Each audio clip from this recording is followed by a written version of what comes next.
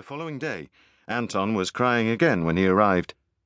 Gustav saw Fräulein Frick coming towards him, but he stood in her way and said that Anton would be all right with him. He led him to the nature table and showed him the silkworms that were being reared in a grocery box with a perforated lid. He said, "In the box we had before, the holes were too big and the silkworms climbed out of them." "Where did they go?" asked Anton through his tears. "They went all over the place," said Gustav. "We tried to find them and put them back, but some of them got trodden on. Treading on a silkworm is disgusting." Gustav saw Anton smile, but then his tears welled up again and he put his face in his hands. Gustav said, "What are you crying for?" Anton stammered that he was crying for the loss of his friends at his old kindergarten in Bern. "Are they dead?" asked Gustav. "No, but I'll never see them again. I'm in this place now." Gustav said, "I think it's stupid to cry for them then. Isn't your mother angry that you keep crying?" Anton took his hands away from his face and stared at Gustav. "No," he said. "She understands that I'm unhappy."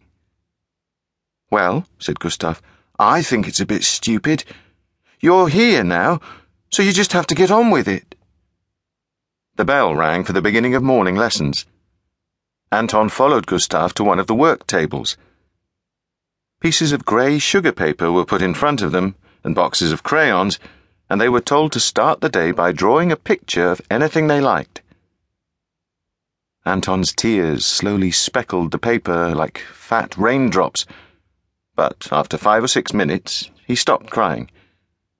"What are you going to draw?" he asked Gustav. "I'm going to draw my mother," he said. "Is your mother beautiful?" "I don't know. She's just my mother. She works at the cheese cooperative making Emmental." Fräulein Frick rapped on her desk with a ruler.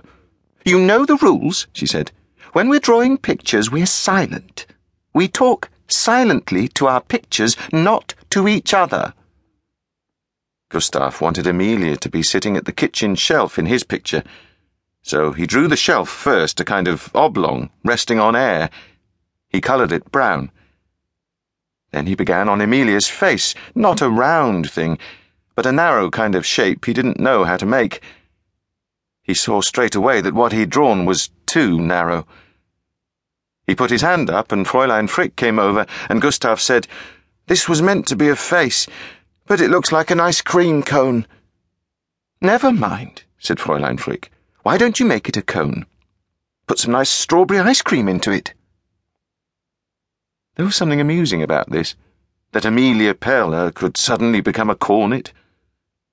Gustav whispered to Anton, "I was going to draw my mutti, but she went wrong.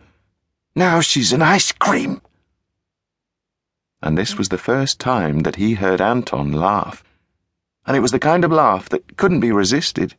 You had to join in, and suddenly the two boys couldn't stop giggling.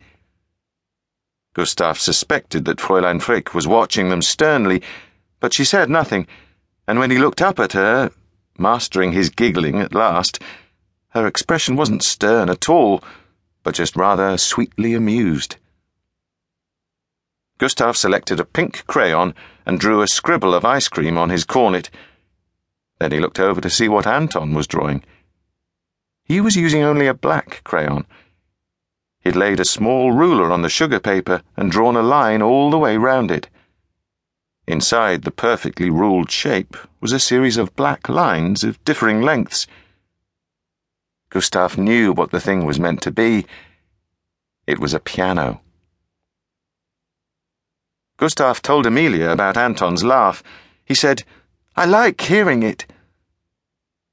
In the night, he began trying to think up funny stories to tell Anton, so that he'd be able to hear his laughter all through the day.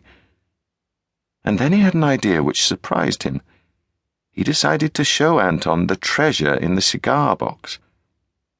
He would show him, because he thought that Anton would see that it was a collection worth hoarding. But Gustav wouldn't risk taking it into the kindergarten. He said to Amelia, "Could we invite Anton Zwiebel for tea?" "Zwiebel," said Amelia.